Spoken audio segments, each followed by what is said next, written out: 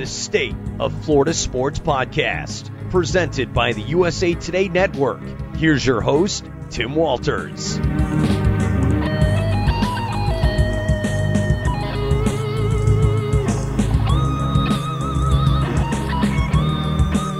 NASCAR's playoff chase is almost here, but before all the participants are finalized, there's one more regular season race to go, and it takes place at the greatest racing venue there is, Daytona International Speedway. But who's on the fringe of making the playoffs, and who has the inside track to win at the cradle of racing? To break down the race and the impending 10-race playoff series, I welcome back two of my favorite guests, and I'm not just saying that, Ryan Pritt and Ken Willis of the Daytona Beach News-Journal. They are the foremost experts on NASCAR, and they'll be here in just a moment to give us their unique brand of racing knowledge. Hello again, everybody. I'm Tim Walters, and thank you once again for joining me on the State of Florida Sports Podcast, powered by the USA Today Network. This podcast utilizes our Florida Sports Network of beat writers, columnists, and some special guests to bring you up to speed on the most important sports topics. Our Florida network consists of 17 news sites that encompass the state. We encourage you to subscribe to your hometown newspaper, and of course this podcast to help support the incredible journalism done by our talented staffs. As I often tell you, Ken Willis has been covering NASCAR since early in the Reagan administration, while Ryan Pritt has been the Daytona Beach sports editor and NASCAR writer for about the past year. Let's bring them in now and get down to business. Ken, Ryan, welcome back to the podcast. Thank you. It's good to be here. Hey, always good to be here, Tim. Thanks for having us. All right, guys, I always love having you on. We always have a lot of fun, and there's a lot to talk about here. We'll have our regular bout of NASCAR trivia coming up later in the podcast, and last time, Ken, he rose like the phoenix to overtake Ryan late, but Ryan won the first time. So, guys, this is the 2023 rubber match, so I know you're looking forward to this, aren't you? Absolutely. I am. I'm just at a slight home field disadvantage here, but hey, that's never stopped me before. Listen, I'm the epitome of the saying, I've forgotten more than you'll ever know. I have literally forgotten more. Alrighty, so let's start, though, with the Coke Zero Sugar 400. And Austin Dillon won the race last year. Ricky Stenhouse won the Daytona 500 here in February. So, Ken, as we head to this regular season finale ender, who do you like on the track in Daytona this weekend? I keep coming back to Ty Gibbs, who is yet to win a cup race, and Bubba Wallace is not pulling for Ty Gibbs. We'll explain that later, but I just have this feeling he's going to win eventually, and you keep looking at places where he should win, and then maybe it's just going to happen at one of these crapshoots, which we have at Daytona and Talladega, where anybody obviously can win. You mentioned Austin Dillon and you mentioned Ricky Stenhouse, the last two winners at Daytona. Now, if you go back to the one previous to that, it was Michael McDowell. So, literally it's anybody's ballgame. Yeah, and McDowell, of course, picked up a win just a few weeks ago. Hadn't heard that name a ton this year, but back in the winner's circle. Ryan, who's been the hottest driver recently? And do you agree with Ken's assessment of the potential winner for the Coke Zero Sugar 400, or do you like someone else? Well, you mentioned McDowell, and until he blew a motor yesterday, it was probably him because he goes out at Indy, dominates the race, takes the lead in the first 3 laps yesterday and wins stage 1 and seems to be on his way again, and then kind of got behind it with some pit road stuff and then eventually blew a motor and was out of the race. But that's what's been cool about this year. You've had these stretches where different guys have been real hot. Truex had a stretch. Chris Buescher won 2 in a row at one point. Didn't know that we'd ever say that this year, but here we are. And but I since we did our first podcast, and actually since before the season started, I've been high on William Byron, and he came through yesterday, won his 5th race of the year. That's the most of anyone by 2. And if you look at his career, he's always kind of struggled a little in the summer and then turns it back on right about now. In fact, his first career win ever came in this very Daytona race a few years back. So, all told, the first 26 races combined, I think Byron's been the best consistently, and I'll go with him. And as far as Saturday's winner, it's funny. Ken has picked Ty Gibbs about 24 times this year out of 26 races, and I've probably picked Brad Keselowski that many times, and I'm going to go with him again on Saturday. I just think he's been so good and so strong at this racetrack, and he is so far overdue for a first owner-driver win. I think it comes Saturday. All righty. Well, the good news is for the guys is this does come under the lights.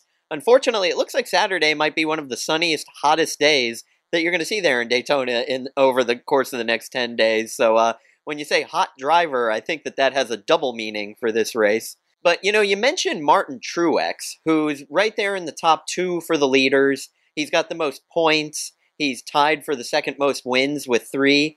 He's 43 years old. Ken, what's been his recipe for success in having what's probably his best year ever?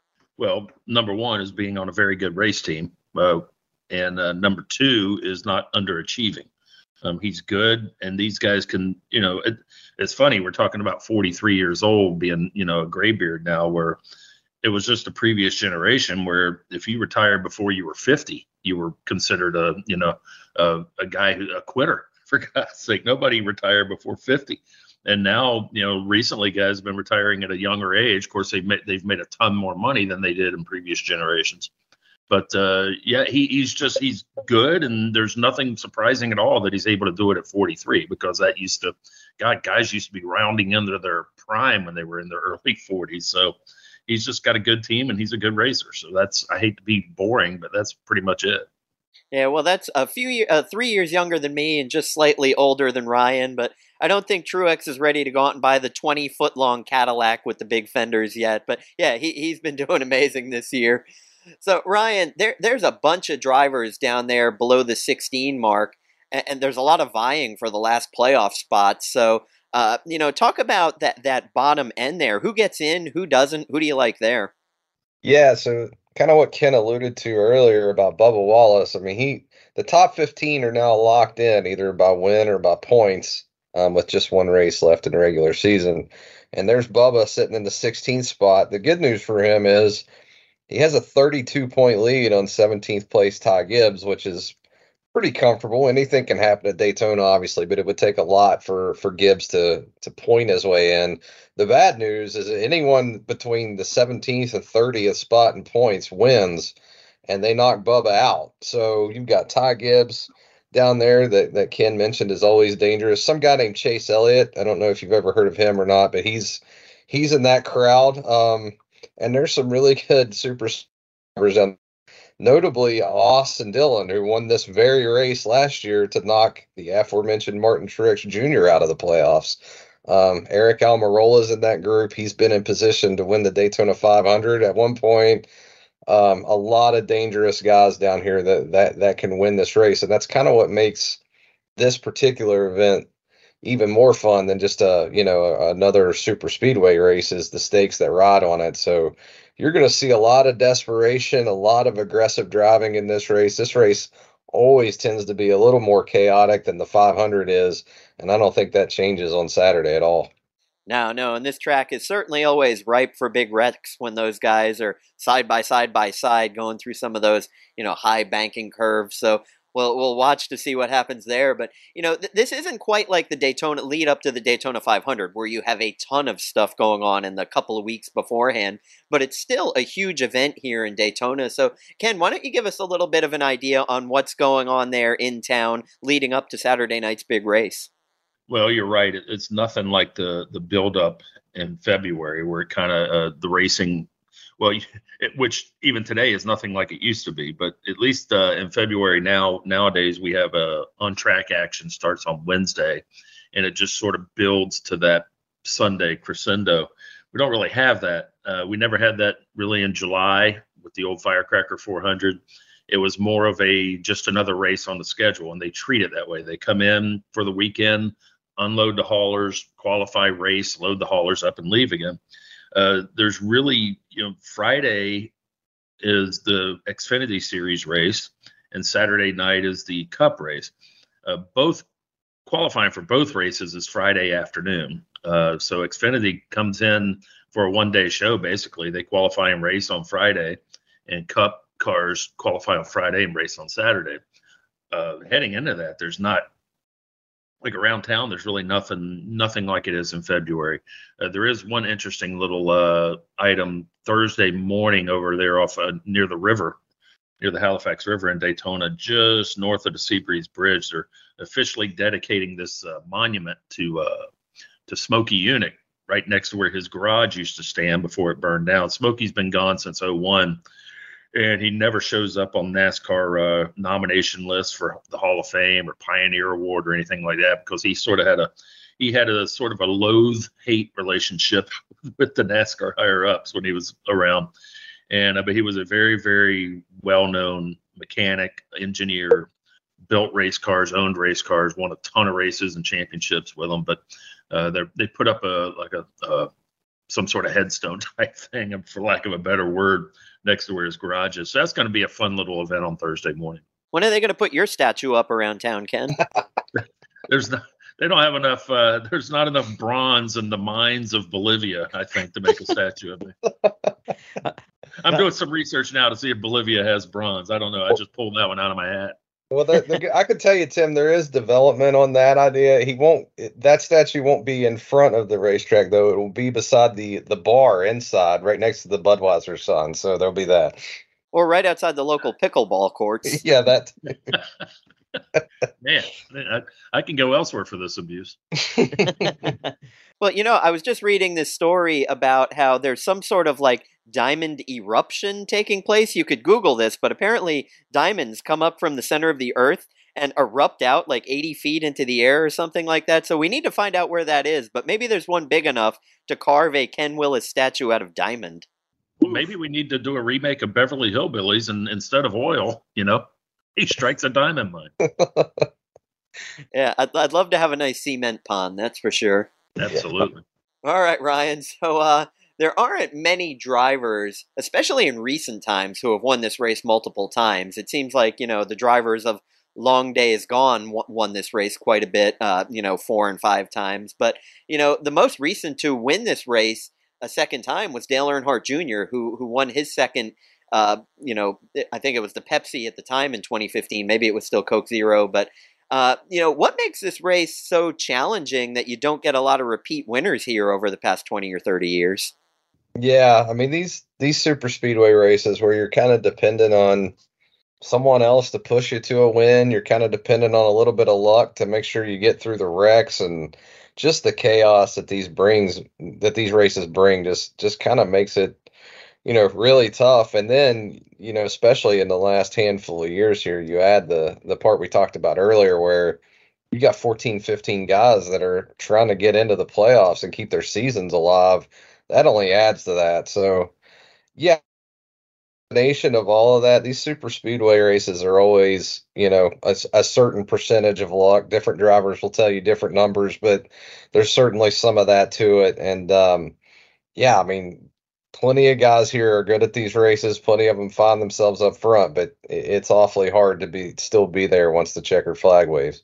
Yeah. Now, Ken, you've covered this race for a long time. In fact, if I'm right, was it 1982 or 3 or somewhere in that neighborhood? I think yes, but for the record, I was almost still a teenager when I first covered the race. But yes.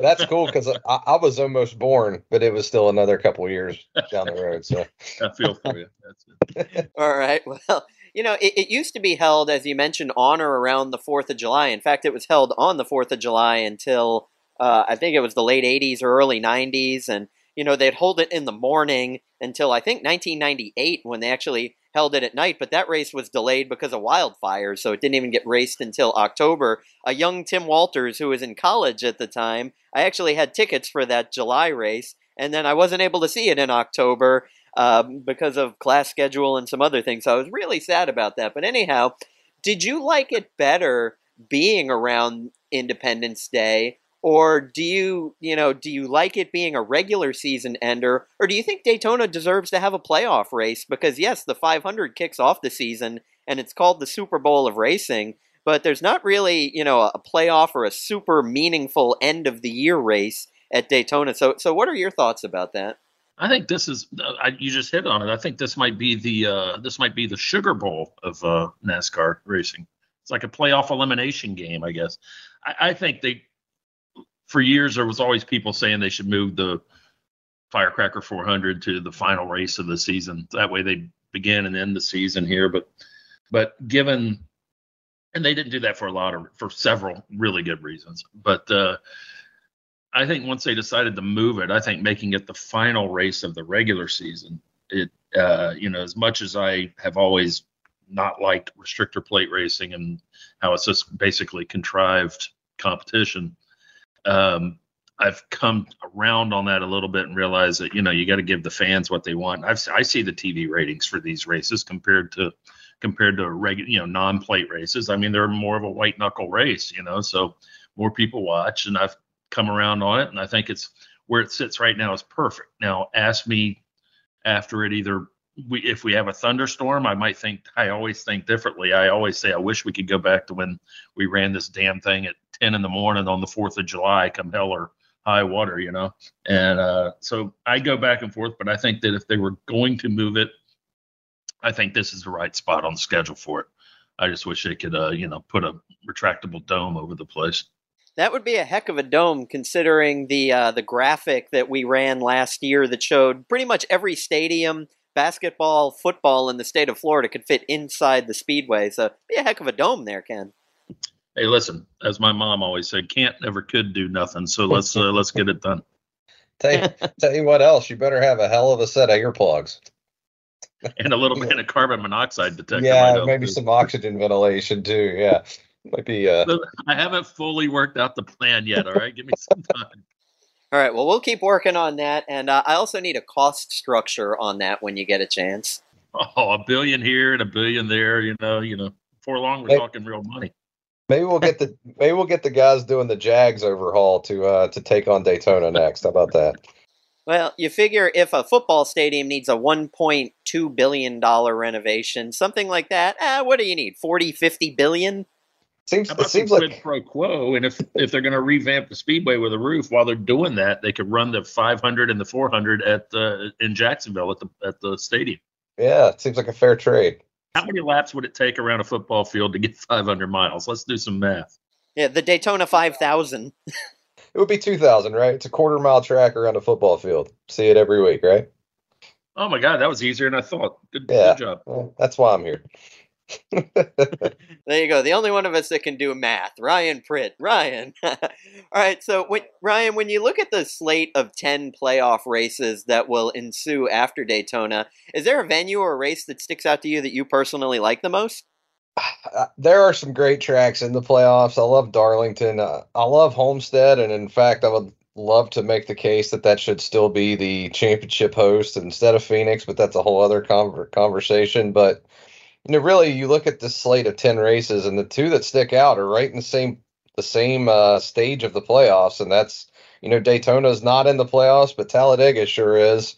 And not only is Talladega in there, you get the Roval, which is a crazy road course, and they're both in the same, I think it's the round of 12 there. So, we mentioned Michael McDowell earlier, not to go too far off the rails here, but he was talking about the playoffs and talking about, they're obviously an underfunded team and a bit of an underdog here, but if he can survive the first round, which, 12 out of 16 advance, which you would think is doable, the second round sets up really well for him because while they are underfunded, you could make a pretty good argument. He's one of the 5 best super speedway drivers and one of the 5 best road course drivers in the series. So that second round of the playoffs is always chaotic because of those two races, and there's no doubt it will be again this year. All right, and Ken, how about you? Is there anything you'd like to add about the impending playoff races or anything else going on with the Daytona race? No, the Daytona race is going to be, it's going to be wild. You would think. I just hope it gets down to the final laps, and you've got a few guys who are not otherwise in the playoffs who have a shot. So then it's going to be time to buckle up, and that's for the people watching, not like you can imagine the people on the track. When I'm looking at the playoff schedule, I'm looking.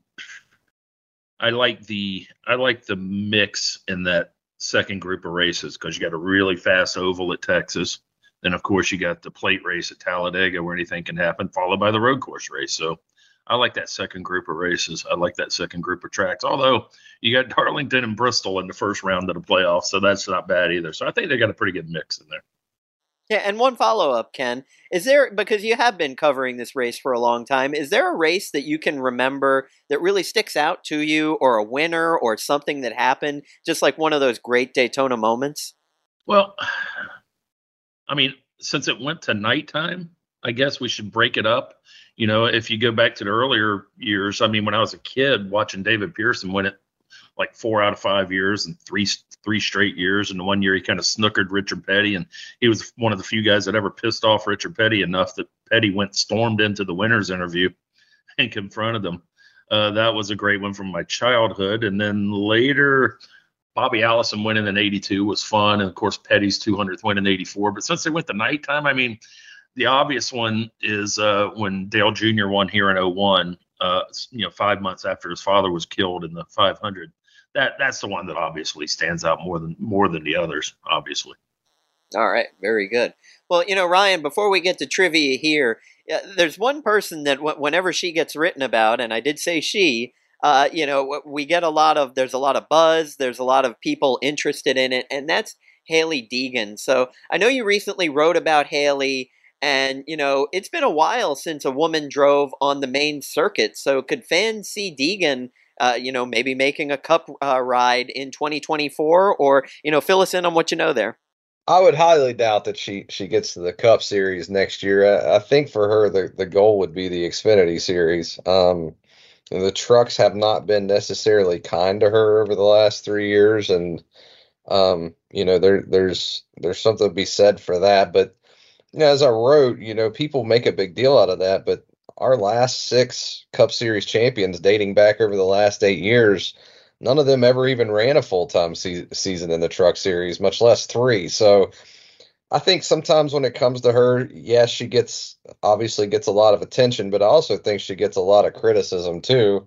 Probably comes with the territory, but I personally think it's time to see what she does at the next level. Obviously, the Xfinity cars are a little closer to the Cup cars than the trucks are, although that those 2 cars have obviously distanced themselves quite a bit with this next gen ride. But the Cup Series probably not. But I think if she's in the Xfinity Series next season, I think it's a victory for her. All right. And of course, we did want to send our condolences out to Tony Stewart's race team as they lost a young lady in what looks like an apparent road rage incident, and that's Ashley Albertson. So I just wanted to put that out there that, we're all thinking about her, and just what an awful thing to read about yesterday was this apparent road rage incident where it seems as though she was the only one that passed, and she was a passenger in the car. So our thoughts and prayers go out to her family. So I know it's awkward to transition over to something fun from that, but let's transition to trivia now, because this is always one of the most spirited things that we have here whenever I have you guys on. And I've got 5 questions for each of you. Spirited, rigged, whatever. Whatever words you want to use for it. They start out easy, and then they get a little bit tougher. So, Ken, I am going to start with you, and then Ryan, and then again, you guys are tied 1-1 so far this year. So, huge stakes riding on this. I believe the winner has to take the other person out for dinner. Is that right? Yeah, we'll do that. I just made that up, by the way. Yeah, it'll come in the media room at Daytona on Saturday. That's where we're going. So I'll even buy him seconds. Yeah, there you go. And dessert. Right. Well, here we go. Question number 1. Ken, who has won this race the most since its inception in 1959? I thought you were going to ask me the capital of Bolivia, but no. David Pearson and Bogota, by the way. Alrighty. That is correct. You are 1 for 1. David Pearson won the race 5 times more than anybody else. All right, Ryan, here we go. You're up. Who was the first winner of this race in 1959 when it was known as the Firecracker 250? By the way, Ken, the resident geography expert, I've got math. See, we've got you all covered in this department. Jeez, as someone who put together a quiz, you think I would know, I would be more on top of this. I'm not real sure, but I'm going to guess it was Fireball Roberts. That is correct. So you're each 1 for 1 as we head into the second question for each of you. Good job. And they're going to start getting tougher now because it's like Jeopardy. I'm not going to leave it easy for you. Bring it. All right, so here we go. Question number 2. Ken, who is tied with Tony Stewart for second most wins in this race with 4? Cale Yarborough? That is correct. I've always got to get my Cale Yarborough question in there for you. See, it's rigged in a good way for you this time, though. I was going to say, if he missed that one, he hasn't been paying attention the last couple of podcasts we've been on. Well, and we're glad that Cale is still doing well, because when we talked around the time of Daytona, it seemed as though he was in poor health, so hopefully his health is doing better now. Ryan, what's the capital of Djibouti? No, I'm kidding. Come on, man. I just said he was geography. You could at least ask me a division problem or something. Come on. All righty. Your second question is, what make of car won this race the first 4 years it was run, from 59 to 62? Oh, for goodness sakes. So you keep asking me these questions from when Ken was alive. I mean, I don't remember all, I was 30 years down the road. Jeez. Let's go with a Plymouth. Oh, it's a good guess, but the answer is Pontiac. Okay. All right, so Ken, you've now got the lead. It's as if you are in the lead in penalty kicks here. All right, so Ken, which of the following did not win this race 3 times? Which did not win this race 3 times? Richard Petty, Bill Elliott, Bobby Allison, or Jeff Gordon? Shockingly to some people, that answer to that question is Richard Petty, who won it twice.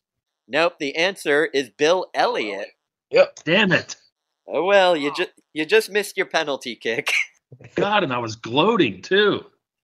About time my goalie stepped up there and did something, I'll tell you. God, you know how much I hate it when you guys talk hockey.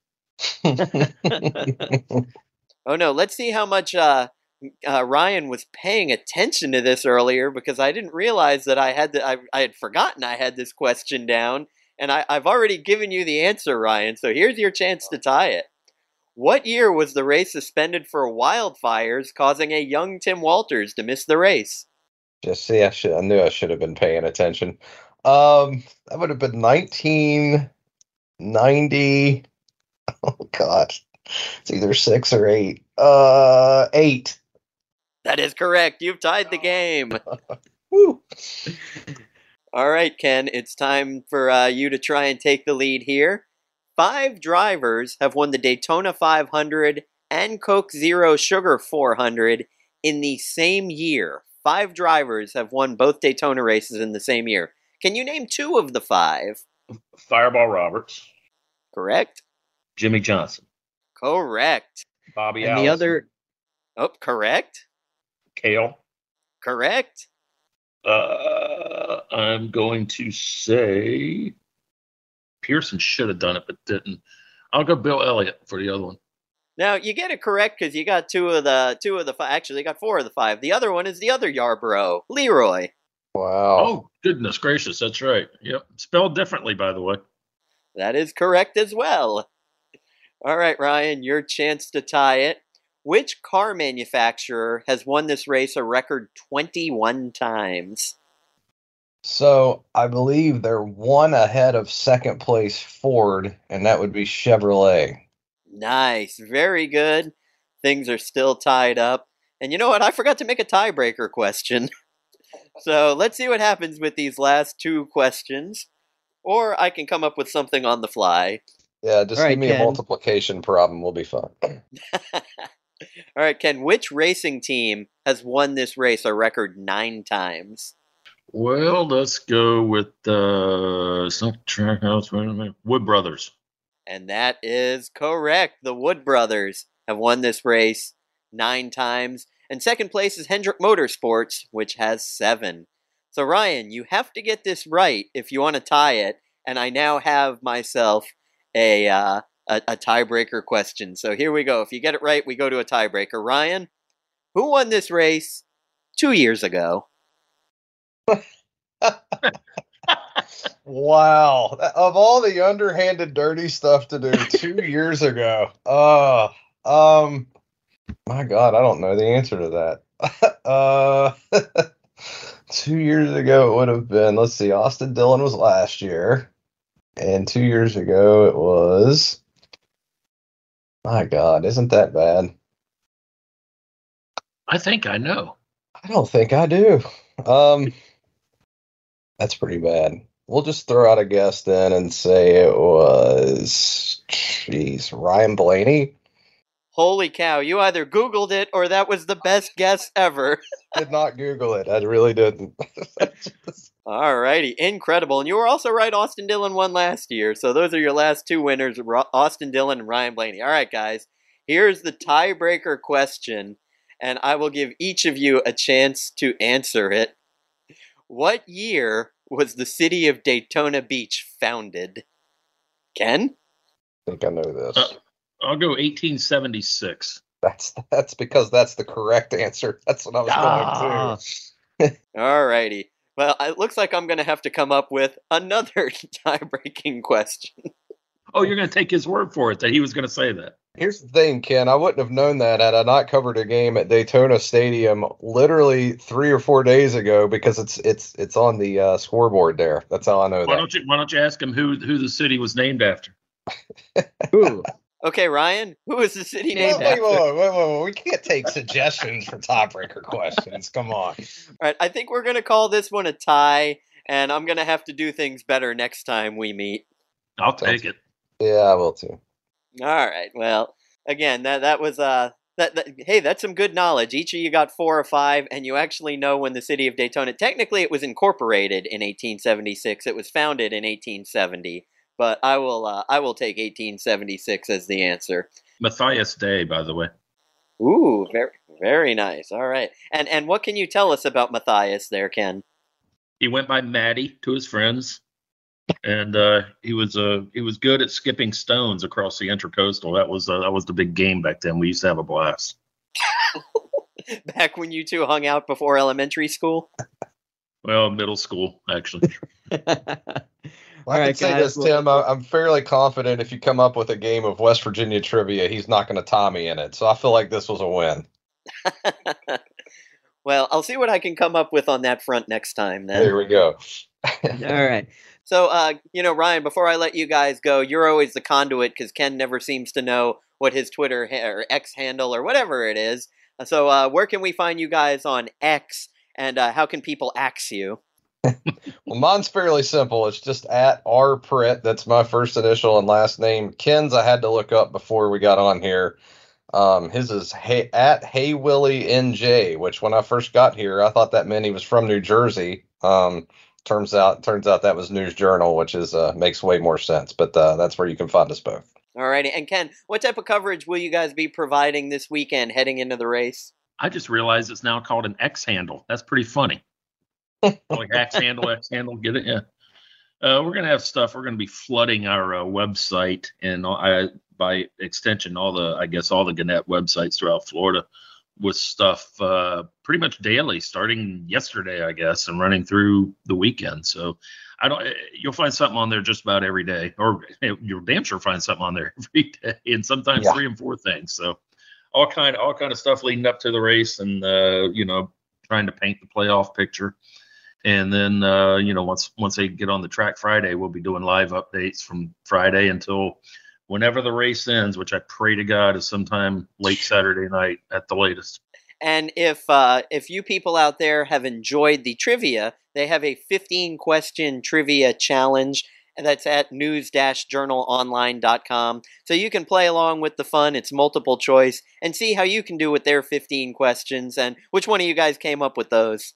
I think I took care of 12 of them, and Ken took care of 3. I jumped on that before him and got to 12 and asked for his help, so he rounded us out there. But most of them are pretty basic questions. A couple of them you even asked, so yeah, it's fun. Definitely get on there and check it out.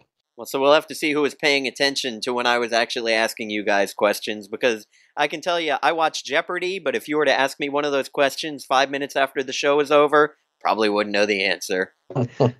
So, guys, I appreciate it. Again, you can find all their work at news-journalonline.com. Ken Willis, Ryan Pritt. Fellas, it's always a blast. Thank you for joining me. Thank you. Thanks for having us. All right, and that's going to do it for this episode of the State of Florida Sports Podcast. I'm Tim Walters, and to quote my all-time favorite, Cale Yarborough, during a race, it's like I become a machine, and the machine becomes a man. I talk to my cars, baby them, shout at them, praise them. Well, who doesn't, Kale? Thanks for listening, and join me again next time.